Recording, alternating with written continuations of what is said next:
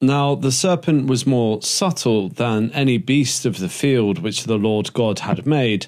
And he said unto the woman, hath God said, Ye shall not eat of every tree of the garden?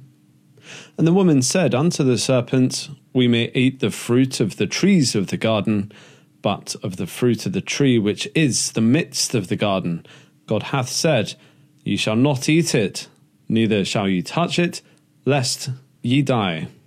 And the serpent said unto the woman, You shall not surely die.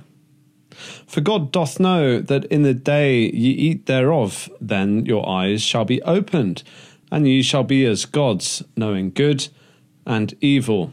And when the woman saw that the tree was good for food, and that it was pleasant to the eyes, and a tree to be desired to make one wise, she took the fruit thereof, and did eat, and gave also unto her husband with her, and he did eat. And the eyes of them both were opened, and they knew that they were naked.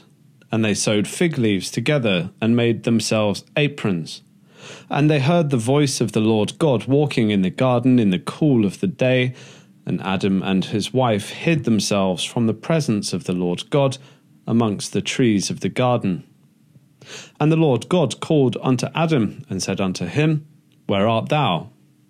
And he said, I heard thy voice in the garden, and I was afraid, because I was naked, and I hid myself. And he said, Who told thee that thou wast naked? Hast thou eaten of the tree where I commanded thee, that thou shouldest not eat? And the man said, The woman whom thou gavest to be with me, she gave me of the tree, and I did eat. And the Lord God said unto the woman, What is this that thou hast done? The woman said, The serpent beguiled me, and I did eat. And the Lord God said unto the serpent, Because thou hast done this, thou art cursed above all cattle, and above every beast of the field. Upon thy belly shalt thou go, and dust shalt thou eat all the days of thy life. And I will put enmity between thee and the woman, and between thy seed and her seed. It shall bruise thy head, and thou shalt bruise his heel. Unto the woman he said, I will greatly multiply thy sorrow and thy conception. In sorrow thou shalt bring forth children, and thy desire shall be to thy husband, and he shall rule over thee.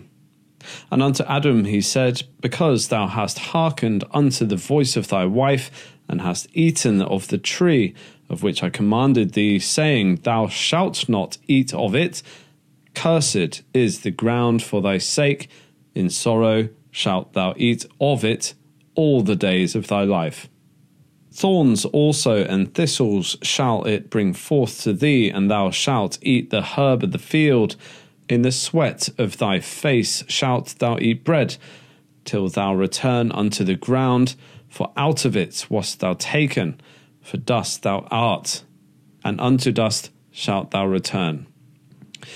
And Adam called his wife's name Eve, because she was the mother of all living.